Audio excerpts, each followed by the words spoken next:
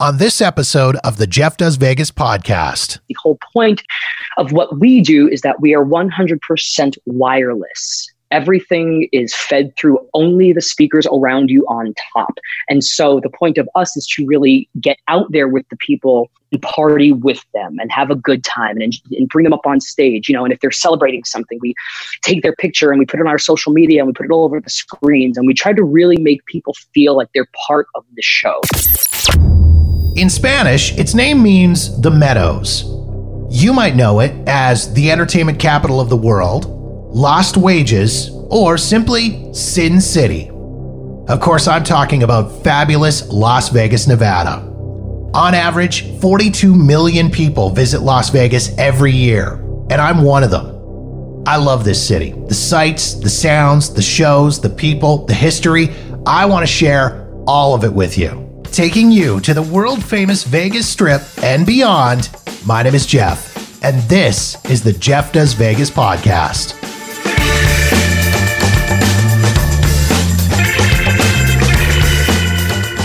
Hey there, and welcome to episode number 67 of the Jeff Does Vegas podcast. It's an honor to have you on board for this podcast journey to what I like to think of as the best city on the planet, fabulous Las Vegas, Nevada. Before we get into this episode of the show, I want to thank my guest from the last episode, celebrity impersonator Christina Shaw. I had a blast chatting with Christina about how she got started as a celebrity impersonator, the various celebs that she has in her repertoire, the shows that she's headlined up and down the Vegas Strip, and the process she works through to create her impressions. If you haven't had a chance to check it out yet, jump into the archives wherever you get your podcasts and search out episode number 66, my special guest, Christina Shaw, or head to the website at jeffdoesvegas.com. All right, on to the show.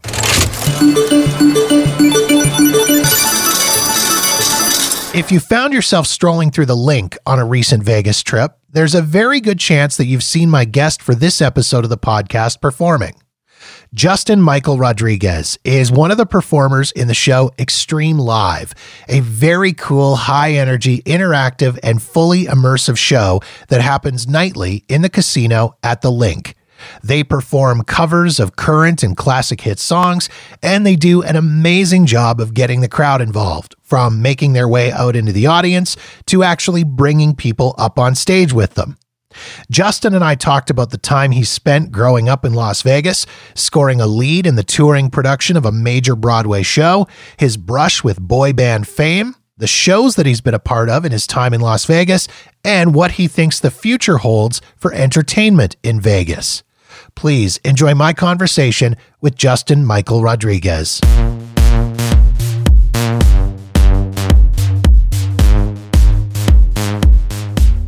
Initially, home was Queens, New York. So I moved here 12 going on 13 years old. And I those very formative years, as a kid and stuff like that. And, moved from New York City to the Wild West. From the city to the desert. But moved here, 20 something, almost 30 years ago now. So realistically, I mean, in a way, you're a local. You're for sure. You're a transplant, but you're a local. And sometimes, being that this is my town and, I forget that so many people do come here from different places to work and to thrive and to perform and so on and so forth. So it's really, really cool to be from somewhere and still have my family here and all my hometown friends and high school buddies and all that stuff. And yet still get to go to work every day and feel, and work on the Vegas Strip. It's awesome. So did you start performing as a child then living in New York or did you not start performing until you got to Vegas?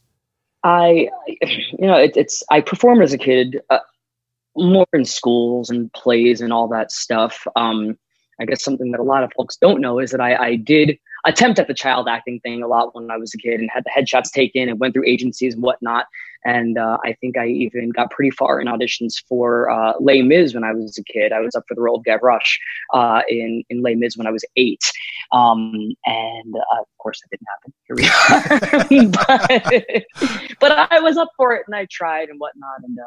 And just always, always had performance in my heart. I was scared though. I always had a very high voice and it was a lot to get through, but as time went on, yeah, I started performing more little things here and there. In high school is when it all opened up. Les Mis, one of my favorite shows of all time. And when you talked about being 8 or 9, living in New York and trying out for the character of Gavroche, I thought, is there a child performer in New York City that doesn't grow up and try out for Gavroche?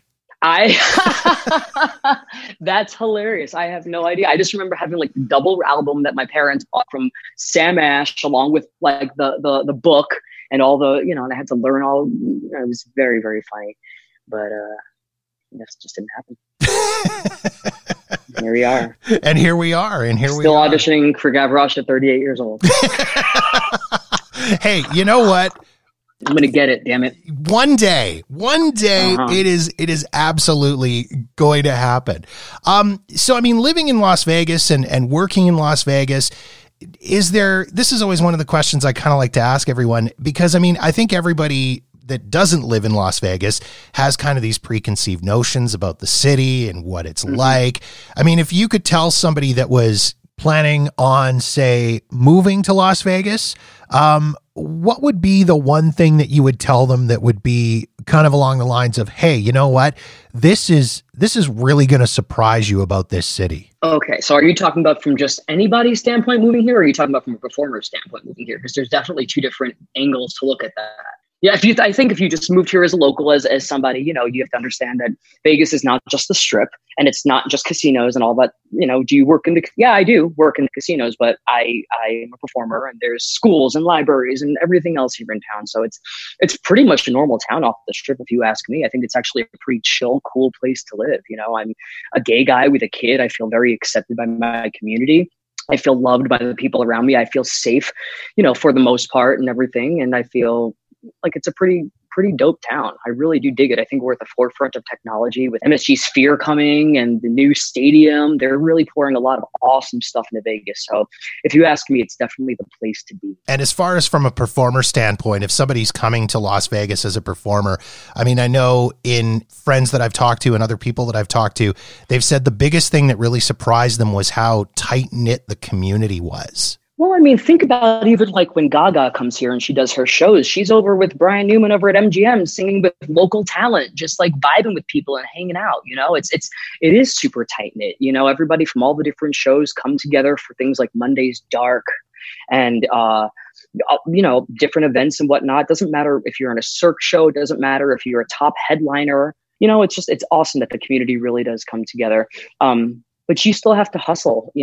That's one thing that I would say for performers coming into town is you have to hustle and you have to come and show up and sing for free and, do all the cabarets and the Monday's Darks and all these things that sort of get yourself in the door because, just like any other town, New York, maybe even LA, it is a tight-knit community and everyone belongs. But, if you want to keep on performing and keep on working and ask back and everything, you got to hustle, got to be good at your craft and you got to take care of yourself. Have you found, and this is something that I've talked about with other performers as well, is that the community, it's a little more familial. People treat each other a little more like family as opposed to, say, LA or New York, where, somebody will stab someone in the back over the smallest thing. Well, there's a lax about living in Las Vegas that we are afforded that is not in, there's less stresses, I think, as a budding performer here in Las Vegas versus other cities. You don't have to necessarily stab people in the back to get somewhere because there are ample opportunities. For instance, Kenny Davidson will let anybody get on his stage at the Bowtie Cabaret on a Friday night at the Tuscany and sing a song. And you could be in front of anybody at any given time and not even know it, and then get a phone call the next day. There's also a lax when it comes to how we live here. Vegas is one of those towns, unlike New York or LA, where it is actually affordable, where you can have a place of your own with a washer and dryer inside of it, where you can go home at the end of the night and go into your bed and relax and get a good night's sleep and not be bunched up with 7 roommates up in Harlem paying $1,500 a month and having all this extra stress. And I think that adds a lot of strange dynamic to who people are as artists in those situations. They are not getting the rest that they need. They are stressed about money. They're stressed about gigs. I mean, people will always complain about pay and whatever in any town that they're in, but usually financial stresses will lead to so many other things. And I think that we have a luxury living here in Las Vegas where we can get off the strip, go to your condo, go to your apartment with your covered parking and all your little amenities that you don't get in places like New York or LA, and recoup and recover for the next day and go back out and try again. And you know what? That makes perfect sense. And I mean, I kind of laugh. I had a buddy that worked in radio as a producer in Toronto. He started in Calgary, where I am, and moved to Toronto. And then he landed a gig working as a audio engineer producer for the Howard Stern show in New York. And he ended up in this little tiny apartment near Times Square, around the corner from Rockefeller Center. And when he moved there, he laughed and said, I used to complain all the time about what it cost me to live in Toronto. He goes, I will never complain about that again. No. And you know, it's you, no matter where you go, you have to hustle. You have to have a job. You know, when I was first really trying, after New York, I moved back here to Vegas, and I lived in New York for a long time. After tour, I toured with Rent and all that stuff.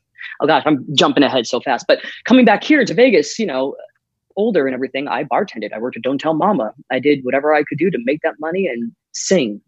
Mm-hmm. You know, and it's a hustle, this artist life, that's for sure. That's the thing that's always impressed me about all of you guys, is the hustle that all of you have, and that work ethic, and that you guys are constantly working and constantly hustling to be performing and getting in front of people. It's just such a difference, I think, having the artist mentality and the performer's mentality versus I guess it's the only way I can put it, just not having that mentality. Because when you wake up in the morning and you just want to sing, you know that that's who you are fundamentally on the inside. And so, like, you know, I mean, maybe some people wake up in the morning and dream of accounting, or dream of, you know, teaching, or a dream of whatever they've chosen in their professions and their careers. And they get to get up in the morning and go to work and do that and everything. And us as artists, you know, those jobs are a little bit harder to get, and there's not as many of them. And so you really have to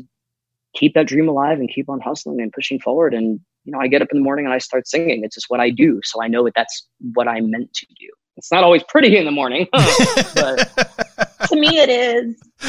So after you moved to Vegas, you grew up in Vegas, you went back to New York and spent some time there performing?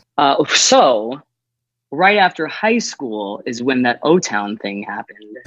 And that was fun. We are going to talk about O-Town. It wasn't even like a thing. Like, I don't want people to think like, oh, he was like hanging out with Lou Pearlman and everything. So they had auditions in, like, I think 5 major American cities. I think it was like New York, Orlando, LA, Vegas, maybe Chicago or Texas or something like that. But it wasn't huge or anything like that. And what they ended up doing was really narrowing each city down to about 7 guys or so, 7 guys or whatever the case was. And so in Vegas, it was an all-day thing, and I sang LFO, and I sang all these different boy band songs for them, and over and over and over and over, until we got down to about 7 of us sitting in a tent outside the pool at Hard Rock.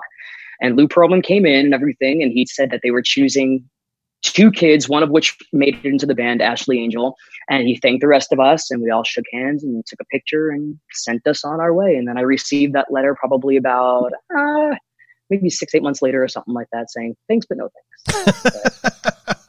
But it was cool. It was, you know, come on, man, graduating high school in 1999, like all these boy band, that was the dream. Yeah. That was the boy band dream. So after that didn't happen, I got in touch with some other kids in town that were looking to start a boy band as well, and knew some guy on the East Coast that wanted to form us into a boy band and take us out there and record us. And so we all practiced a whole bunch and took a flight and lived in a basement apartment together in Boston, and attempted to be a boy band for probably a good year or so, and recorded songs and danced and made routines and did all that stuff.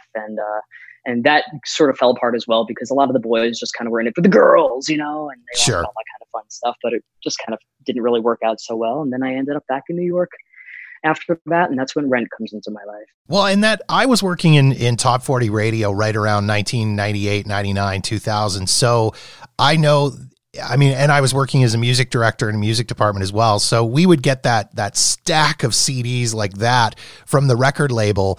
And there was 15 different boy bands du jour. And of course, being Canadian as well, we had requirements on how much Canadian music we had to play on the radio station. So there was like 3 or 4 Canadian boy bands thrown in there as well. Do I even know any Canadian boy bands? Oh, probably not. So after your Boston attempt at becoming a boy band, that was when you said Rent came into your life. Did you go to New York and do Rent? So I went to New York after the whole Boston thing, and I continued to pursue music down there. I worked in a music studio for a while, answering phones, singing light backups on random things they pulled me into the studio for. I honestly can't even tell you how that connection happened and how I ended up working in that music studio, but I ended up working in some music studio down in the Village in New York. While still trying to record music of my own and make a solo career happen. That was always the goal for me. It wasn't theater. It was never theater. It was always pop music. It was always band work. It was always that MTV VMA dream. That was always my dream. And it's so funny that life kept pushing me back into musical theater and all that stuff. And so, I was crashing on my aunt's couch in Queens, and she brought home Backstage magazine, which was still a paper. I don't know if it is nowadays. I know it's online, but it was a paper at the time, and it listed all the auditions. And in there was the open call for the national tour of Rent. And I knew Seasons of Love because I think I heard it in like choir or something like that, but I didn't know the show. I didn't know anything about it. And I had friends who were Rent heads that knew a lot about the show. But it described a tenor, Hispanic, possibly Asian, ethnicity. And I just thought to myself, well, I've never auditioned in anything in New York before, so let me see what this is like. I didn't know what to expect. I wore boots and jeans and a rag on my head, and I walked into, I think it was Ripley Greer Studios or something like that, with a headshot that I had taken myself. Like, it was a mess. Like, I don't think my resume was like a separate piece of paper. I had Doc Martens on. It was terrible. And I sang At Last as my audition song, which I still sing everywhere today.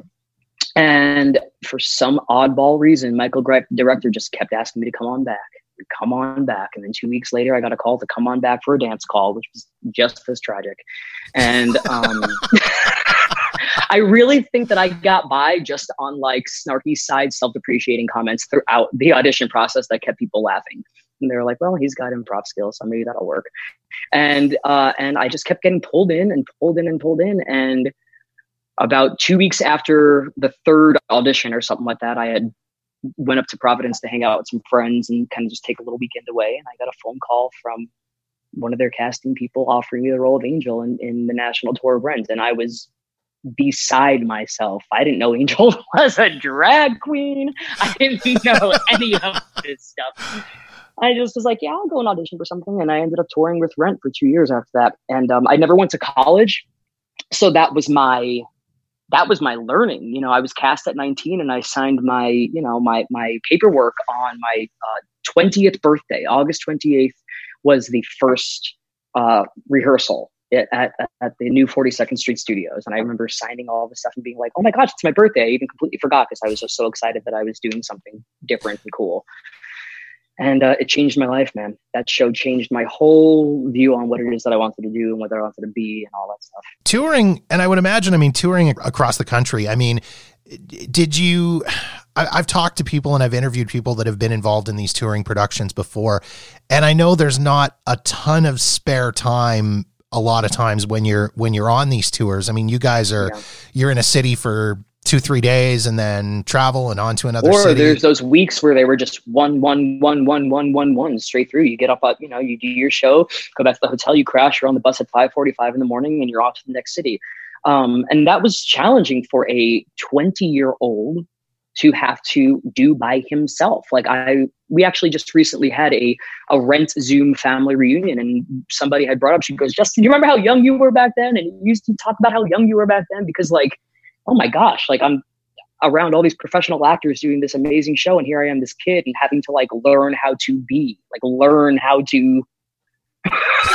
professional really quick, really quick, and set the alarm and be on that bus and sleeping on egg crates on the floor of the bus between cities. It was definitely a hustle for sure. But the reward was performing in probably one of the most poignant shows ever written. Mm-hmm. People may not like it for one reason or the other, the music or the content or whatever, but I mean, that Rent to me speaks to so many minority people, really. It really, really does. And the people that I met along the way and the lessons that I learned and the stories that I heard, I came back from that tour a completely different person. I think that tour grew me up more than 4 years of college could have at anywhere. And yeah, I mean, I would imagine a show like that, as you say, speaks to so many different people in so many different ways. You guys, in the various shows that I've gone to, a lot of times the cast will come and meet people afterwards, or people will go to the stage door and meet people. I mean, you must have met some incredible people and got some amazing stories from people. You know, people who I had a strange privilege of being able to portray a HIV positive character on stage, yet be an HIV negative man. And I'm out there on the stage in a death scene on a hospital bed. And I'm looking at the audience at people who might be dealing with that in the future, who have witnessed that in the past with their friends and their loved ones, who are currently dealing with it. I don't know. It was just, there was a lot to learn and to take from that show, and to realize just how lucky of a person I am, you know, and I was in that time, to be on the stage performing it and not really living it, you know. So it was very humbling for sure. Is it difficult to be, because I mean, I've gone to emotional shows where, I'm not going to lie, I saw Dear Evan Hansen, I cried. I saw Come From Away, I cried. As a performer on the other side of it, when you're on stage and you're looking out, is that distracting? Is it emotionally draining? Is it hard to see that every night? I mean, it's funny playing the character of Angel, because you get to die and you don't have to deal with your own death. So I got to go backstage. Yeah. And then the next, 45 minutes of the show, where all the characters are colliding and crashing and the audience is feeling all the emotion in these characters reeling of their friend's death and dealing with everything else. They really got to experience that rage every night as actors, and really share that with the audience. And I'm in the back touching up my makeup and fixing my hair to come out at the end and take a bow. You're hanging out backstage watching episodes of The Office on DVD, and I'm listening to Pink's second album. Come on. But in the moment of that scene right before the number Contact, right before Angel does that number and then walks into the light and everything, I do very vividly remember connecting with that audience and seeing their faces and them. I mean, it's theater and it becomes real, and those emotions come out of people because they've experienced it, or they're just, maybe it's the first time, maybe it's somebody's first time ever hearing a story or seeing something about people with AIDS or HIV and these struggles, and still being washed over with emotion, dealing with things that they've never thought about before, just being inundated with all these things. And so we toured in places like Manhattan, Kansas, and South Dakota, where just these subject matters aren't ever talked about, and to be put right into your faces, it's a lot. Yeah, no kidding. So after 2 years of Rent, was it back to Vegas once that was done? Back to New York. Back to New York. I got Angel on my resume. Check. I'm going to get every role in New York. Hey, check. Crickets. Let's talk about that. Crickets, honey. All the way. Yeah. And it was, because at the end of the day, your resume shows you're a professional actor, but you still need to be right for whatever part they're casting for. And I got real lucky as a short little high pitched singing brown boy to get into a major role in a national tour. But let's really talk about how many roles there are for my type. So going back to New York and hitting the ground running and thinking you're hot shit. And then, you audition and it's no thanks. And you audition, it's no thanks. You go for a cruise ship audition and it's no thanks. And I was like, okay. So it got a little more real. And in those years after tour, I did some things and whatnot, but nothing really like Rent again. I ended up sort of just working a lot, like normal jobs and whatnot. And it got some points in about 3 years into it, 2007 or so, where I just found myself, I was working in a hospital as an administrator for the ER, doing like check-ins and registration and all that kind of stuff. And it was good money. And I thought to myself, well, I'll make some money and I'll hustle while still auditioning. But the job ended up taking over, and I ended up working more than I was auditioning or doing anything else. And I thought to myself, why am I paying this rent? Why am I here? I miss mom and dad. I miss my friends. Let's head back. And so 2007, went back to Vegas, and I just started doing a lot of community theater out here. LVLT. I did Peter Pan with Huntsman Entertainment, with a Signature Entertainment at the time. A bunch of different shows. That's how I met our wonderful friend Lisa Marie Smith, doing Jesus Christ Superstar in 2007 at Super Summer Theater. She was a high school graduate at the time, and just started doing a lot of community theater and building myself back up into really performing full time. And then the cruise ships happened. It's like just one segue into the other. I mean, I worked at Buffalo Wild Wings. Do you want to talk about that? Oh, actually, it's funny. I did, though, in 2009, right before the cruise ships happened. I was one of the first people to work over at Don't Tell Mama, when Don't Tell Mama was just like a Cricket's little piano bar that nobody went to because there was nothing down there at the time. Yeah. Yeah. And me and Savannah Smith worked there. Yeah. We'd sing songs together in like the dark. It was fun. So then the cruise ship life, I mean, you did do the cruise ship thing for a while. 5 years I did the cruise ship thing. 5 years on cruise ships. Yeah, that's not a while. That's a long ass time. Let's break it down. That's a half a decade. That is a long time. That's like half as long as I've been alive. No, cruise ships were dope. That was like, I don't care what anybody says. I had the time of my life. I've seen the world. That was so much fun. Yeah. The best time ever. Absolutely. Going all these different places and just different cultures and eating all the food. Yeah. I gained more weight. They were like, does your costume still fit? You sure? You good? Okay. Just keeping an eye on you. The chubby lead singer. Eating all the food. We had a great time. And then after cruise ships, back to Vegas or somewhere in between? Well, I did 3 years with Holland, 2 years as a guest ent with Norwegian with an awesome show called All But a Night. It was Frankie Valli and the Four Seasons tribute show. A lot of dudes in town have done that show. They're based here in town. These two guys, Michael and Paul, Chackless Entertainment, and they were awesome. We had the best time.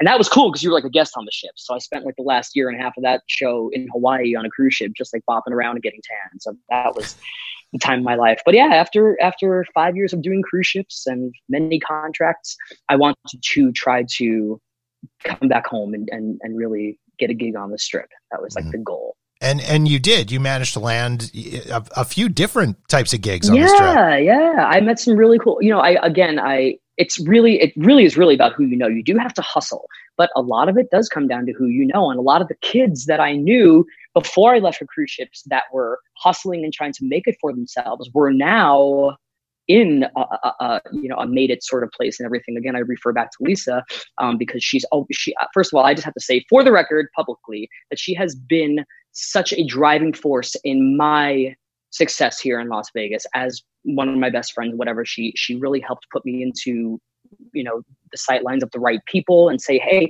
I know this person's looking for somebody right now, show up here or go over here and talk to this person and whatnot. And so she's been really, really helpful and instrumental. And that was really beneficial in coming back after doing cruise ships and seeing a lot of my friends now in these great places here in Vegas that, sort of help along the way and whatnot. But yeah, once I got back, I auditioned for random things. I ended up in Island Heat over at the Treasure Island. I ended up in Spoofable the Musical over at David Sachs Theater over there. That was fun for about 6 months or so. So it's Spooficle the Musical. You want to talk about that? I do want to talk about, because Spooficle... You want to talk about how everybody in the world was in that show, but nobody really wants to talk about it?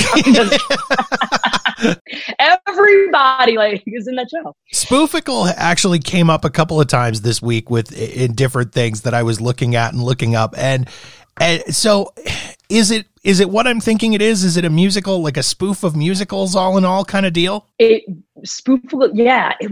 Man, I don't even know. Like, it was so many different things. Like, it was like current subjects with like funny songs written to them. I don't know. Funny. I mean, I saw Ann Martinez wearing a penis costume, so that was enough for me right there to treasure that memory forever. I'll put that on the note of things to talk about when I get to talk about Ann Martinez, when I chat with her. Ann Martinez about the penis costume in Spoofable and Musical, and how there was an outlet on the top of it for you to spray out the silly string to make it look like you know what. Mm-hmm. Yeah, that's definitely coming up if I get a chance to talk to Ann. It was a lot, it was a lot of fun though. It was fun to be silly up there. I mean, so many awesome people I shared that stage with in that show. Janine Valentine, Ryan Flanagan, Chelsea Phillips Reed, Ann Martinez. The list goes on. There were just so many awesome people that got to do this silly show. And that's what Vegas is all about. And that's what entertainment really is, you try and you fail, and you try again and you fail. And I mean, they've obviously found success with Zombie in that theater. Mm-hmm. And I think that's their prize, and that's wonderful in there and everything. And not everything is always meant to be. And so from Spoofable, I laid down the penis costume and moved on to other things. Actually, I got to wear a Charo costume in that show, a dress with big boobies. It was ridiculous. It was so ridiculous. I really kind of wish they'd bring that show back now that I'm hearing about giant penis costumes. Would you like to audition? Sure, why not? Yeah, why not? You'll probably get in. I mean, everyone did it. Why not you? Yeah, Spoofable happened. Let's see, Island Heat happened. Tony and Tina's Wedding I did for on and off 10 years, 2009 through 19 when it just closed officially over at Bally's again. But I always wanted to be a singer in a band and do that. So I always put it out there into the universe that one day I'll just get one of those kind of gigs, one of those like constant lounge gigs or casino gigs or band gigs or something like that. And I just kept on putting it out there, and I slowly started to cover for people. I started doing backup work at Monday's Dark a lot. I was called to be Mark's cover over in a band called Empire Records, that awesome 90s band. Started covering for other bands and kind of really getting my feel on the stage more and whatnot. And while I was doing Tony and Tita's Wedding, a good friend of mine named Paige Strafella had said that she was looking for a co-singer to sing with her in a band that she works with called Jump Interactive.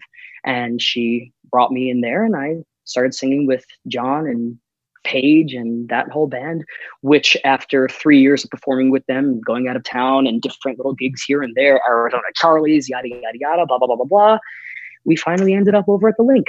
And it's formed now into Extreme Live, where the show is now. So it's been a lot of work, but this is the dream, personally, if you ask me, is being in a band and singing and just jamming and having a good time. That's what I love doing the most. And it's such a cool gig too. Like, it looks, I mean, I've seen you guys a million times when I've been in the Link and wandering through, walking past, and it looks like it's such a fun gig. It's a lot of fun. It's a lot of fun because, well, there's the social distance thing going on now. So I think it's going to pose a little bit of a challenge if we do come back, because the whole point of what we do is that we are 100% wireless. Everything is fed through only the speakers around you on top. And so the point of us is to really get out there with the people and party with them and have a good time and bring them up on stage, and if they're celebrating something, we take their picture and we put it on our social media and we put it all over the screens, and we try to really make people feel like they're part of the show, that they are being celebrated, that they are being included, that why they're in Las Vegas and why they've come to the Link that night matters. And it's not just about us getting our rocks off by singing our tits off and having a good time. It's about making them feel like they're there for a reason and that we're there to help celebrate you.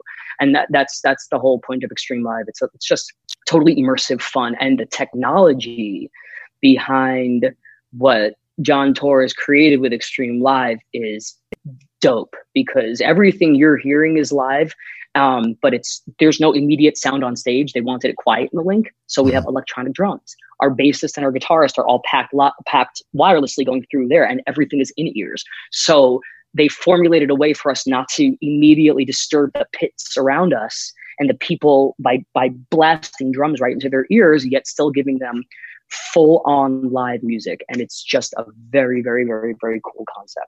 It's really cool to watch, and it's a lot of fun. And you guys have always got there's a music video going in the background of whatever song you guys happen to be performing. And as you say, I mean, it's being pumped all throughout the casino and all in around the lounge. And it's just,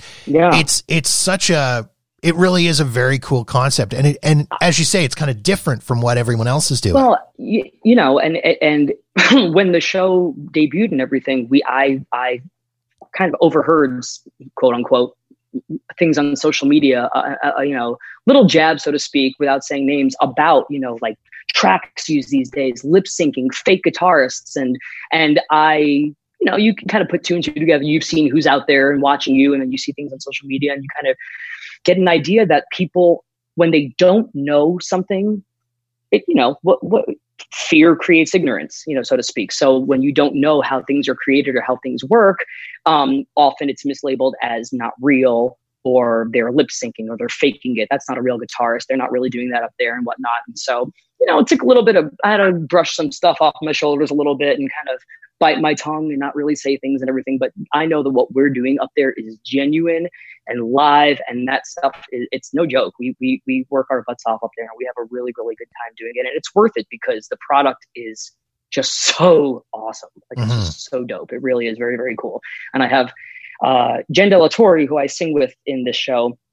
Her and I met years ago doing Peter Pan together for Signature Productions at Summerlin Library in 2007. She was my Tiger Lily, and we've been friends forever. And when this opportunity came up, we pulled her in. We said, "I want to see you kick in the air and jump around." And she's just wonderful. She's wonderful, wonderful. As I say, it's a lot of fun to watch. And as a person that, when you go to the lounge, the different lounges in Vegas, and the bands are playing, and maybe this is just me turning into an old man. I mean, I have legitimately told people to get off my lawn. I don't want it blasting in my face. And I really kind of appreciate this kind of a concept. I think this is fantastic. It's super cool. I mean, there's a place for everything. When you go to Fremont Street, like, hell yeah, you want to rock. You have all the space in the world to make all the sound you want. And even in other venues in Las Vegas as well, where it's behind or removed, like Indigo, for instance, in Bally's, where the bar is down and out a little bit and whatnot. And even Paris and stuff like that. It's a big open space with a dance floor. It's a little bit different in the length because they have gambling pits literally right on either side of this stage. And it's more of a walkway. So you're going in between, you have Margaritaville on one entrance over here, you have Carnival Court on the other side. So, they're just kind of moseying through in between. And our point is to really kind of capture them and bring them in. And it's cool that we're capturing them and bringing them in more with the essence of technology and visual and costume and all that kind of stuff, opposed to just like blaring loud music, and it's not pissing off the dealers. No one's really getting too bothered about it. You deal with the occasional, "You guys aren't really playing live. You're not really doing it." Or they'll reach out and touch one of the guitarist's strings while they're playing. Like, they'll do weird things. They'll look staring down at Skip's guitar, like his pedals on the floor, and like looking behind the drums, like as we're playing, trying to figure out like what's going on. But it's it's really cool. Like, it's pretty dope stuff. I'm very, very proud to be part of that because, there's so many things that you see going on in Vegas all the time. Remember when Baz came out, I was like, I want to do that. Or like all these other shows, I want to do that. Now I feel like I'm part of a show where I'm like, I'm doing this. And this is dope. I want to talk a little bit about, because you've been in Vegas for so long and been performing for so long, some of the changes that you've seen, the biggest changes that you've seen in, say, the entertainment world in Las Vegas. I mean, there was a time when there were all these big musicals opening and Broadway shows coming to Las Vegas. I mean, Mamma Mia, Spamalot, Rock of Ages. Because people don't need to spend millions of dollars on tickets to be entertained. They come to Vegas because they want a Bud Light or a 3-foot drink in a plastic cup and to get wasted and fall asleep by 12:30 in the morning. Like, people don't need to spend $600 on a Cirque ticket or this much money on Mamma Mia or Lion King or anything like that. I think that people are looking for fun, accessible entertainment that's easy for them to stumble upon and leave whenever they want without making a general plan. That's what we get a lot. People come and they end up staying for all 4 of our sets because it's fun, it's easy, it's free. There's a bar right behind us. They can walk back to their hotel at any time. They're not trapped in, you know what I'm saying? So I think that, like, people want more easily accessible entertainment. And I think that these companies and hotels and everything are realizing that they don't have to put shows in like Phantom of the Opera with a $50 million moving chandelier in order to like draw people in and make money. They can have a band playing in there and like have drink specials and probably make just as much. You're right. Like, I mean, when one of the first trips my wife and I made to Vegas, we went and saw Phantom of the Opera because oh, it was so cool. It was so cool. And I mean, I saw Rock of Ages, I think 7 or 8 times and got to know the cast and got to know people in the show and stuff. So But those shows definitely, I mean, there's none of that now. Other than Cirque shows, there's no real big production shows. I mean, there's the Spiegel World shows, but otherwise... Well, the big thing now is the residencies. That's what people are coming to see now, is the residencies, because that's kind of like the new thing, I think. I mean, when we're not talking about like artists that had like a hit 7 years ago. We're talking about like people who are pumping out fresh,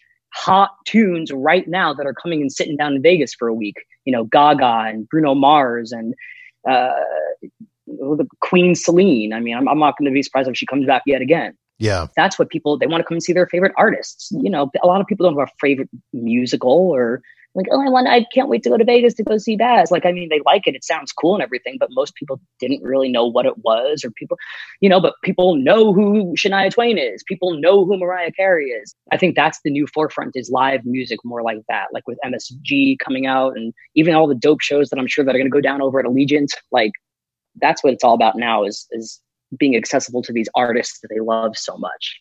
And that kind of leads into my next question nicely. Do you think that with Las Vegas getting so many of these large performance venues, whether it's MGM Grand Garden or the Event Center at Mandalay Bay or T-Mobile or the MSG Sphere or now Allegiant Stadium, do you think that there's ever going to be a situation, and this might be a silly question being that it's Las Vegas, but do you think that there's ever going to be a situation where there are too many of the venues of this size? Nope, absolutely not. I think Las Vegas is going to, like, I think literally once the doors are open, it's going to be like floodgates to this city. I think that people are going to come and spend money for those things. I personally know people who have spent money on 30 years worth of Raiders tickets already for the Allegiant, like season tickets for the next 30 years. I'm not even kidding you. Like, people will come to the city and they will flood in Las Vegas for everything that it has to offer. I don't think that there's going to be any issues selling any tickets to anything in this town. Maybe certain shows that, like, you know, wouldn't have stood. I don't know how long like the fun costumey production shows would necessarily last, because I do think the next frontier is live music performance and concerts and all that stuff. So I don't think those are going to have a hard time selling whatsoever. It's good to hear you say that, because the last thing you want is any of that stuff sitting empty. As long as they keep ticket prices still within reach, because sometimes I think it's offensive when you see, you know, $1,300 tickets for Bruno Mars and stuff like that. It's like, stop. Like, make the people that are listening to him are not, I mean, yes, rich people too, but like, we don't make that much money. So at least if they can sort of keep them within a reasonable space, then they'll sell. Yeah. I did want to talk just a little bit about pandemic and COVID-19 and all that kind of stuff. With the lockdown and the time off, did you do anything online as a lot of other performers were doing, or did you just kind of take the time to kind of reset, recharge, and spend time with your family and your daughter, and just sort of press the pause button on life? In Extreme Live, I sing easily 4 to 5 Bruno Mars songs per night, not to mention other high songs, 4 nights a week, 4 sets per night.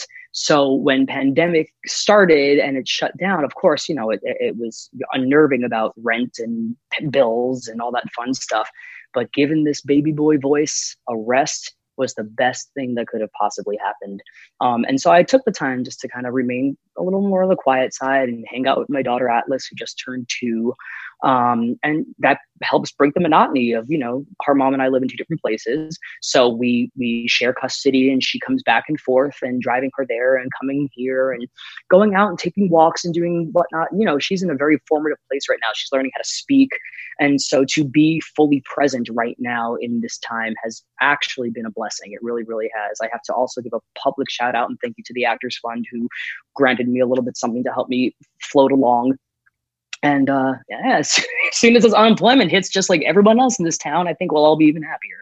So, but you know, that's really what this comes down to, is it's perspective. Yeah. You know, I know that once this picks back up again, that I'm in a place where, and you know, I mean, already with the Drive and Drag show, I'm getting back on stage again. So I feel like I'm in a good place to, once work opens up again, hopefully I'll be getting some phone calls and get right back to it. Excellent. Now I did want to talk about Drive-In Drag Show, which is a project that kind of came out of the pandemic and the lockdown that you got to be a part of. The first big production show to open up post-lockdown. Yeah, it's the first major production in Las Vegas since this whole pandemic thing. And, like you said, people are going online and creating things, and people are doing awesome shows like in driveways and everything. I think it's so dope the way that people are reaching out to audiences and keeping music alive and whatnot.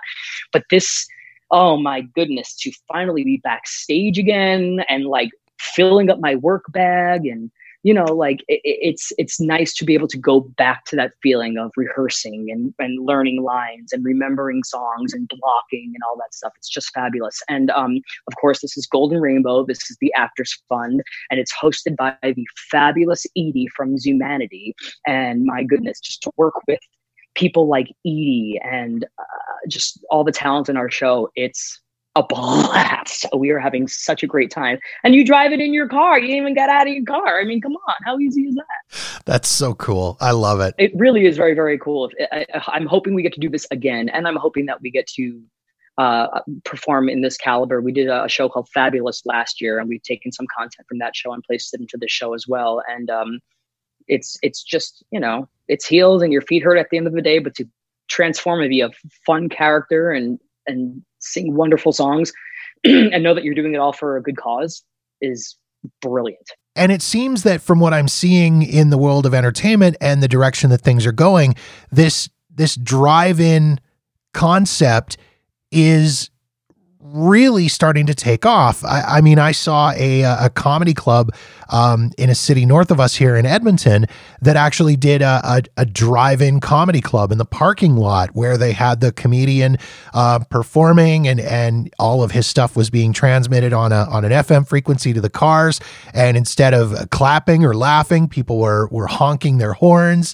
Yes, we created a whole dance for the windshield wipers and the blinkers and the horns and all that kind of stuff. And you would think that, well, I'll say this. When we did our dress run on Friday night, we had limited cars there and we kind of did a little stop and go stuff and whatnot. And I was concerned because you're not feeling that audience necessarily back with you.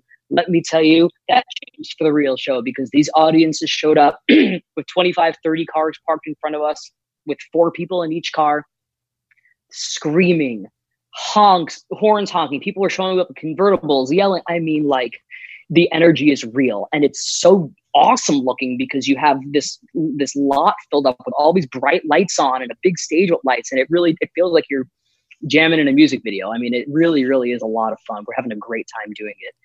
And the songs are awesome. And it's just a really good time. That's awesome. I'm so happy that you're able to get back out and start performing again. And it's surreal. It's really cool. I feel very, very honored to be performing in the midst of stuff like this, So I feel very, very lucky, very humbled for sure. Fantastic. I love it.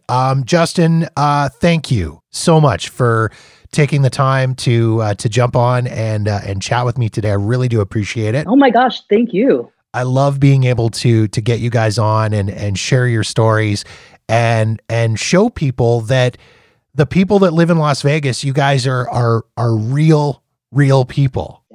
Yeah. That's the, again, like just really quick to recap and go back. That's what's so magical about this city is that you can come here, you can pursue what you want, you can make something of yourself, you can get on stage and be in sequins and glitter and spotlights and all that wonderful fun stuff, and then get to go home at the end of the day and be a normal human and hang out with your kid. And it's just Vegas is a beautiful, beautiful place to find that balance, I think. So yeah, thanks for showcasing it. Yeah.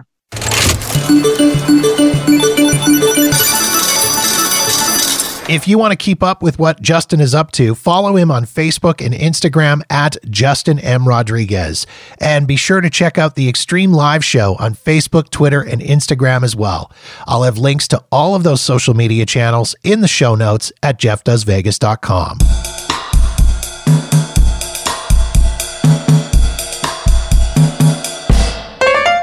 And that wraps up another episode of the podcast. If you've got feedback on this episode of the show, or any other episode for that matter, or you've got suggestions and ideas for topics you'd like me to cover on the podcast, please feel free to reach out to me via Facebook, Twitter, or Instagram at JeffDoesVegas, or drop me an email directly at jeff@jeffdoesvegas.com.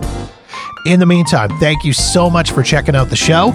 Be sure to subscribe for free wherever you get your podcasts so you'll know the moment new episodes are available. And don't forget to visit jeffdoesvegas.com for past episodes, show notes, and a link to the official Jeff Does Vegas YouTube channel. My name is Jeff, and this has been episode number 67 of the Jeff Does Vegas podcast.